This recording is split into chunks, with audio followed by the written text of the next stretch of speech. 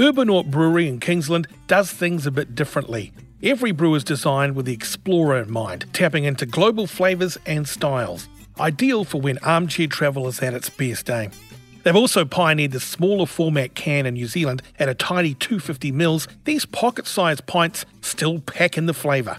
Now, I'm coming to you with Urbanaut's second of 2 wins in their debut year in the New World Beer and Cider Awards Top 30. This one is the Miami Brut Lager. Its delicate 250ml can is packed to the seams with sweet passion fruit and lime hop aromas. Experts in brewing brut-style beers, Urbanaut have created another beautifully dry beer here. It has a light, airy mouthfeel and a super dry finish.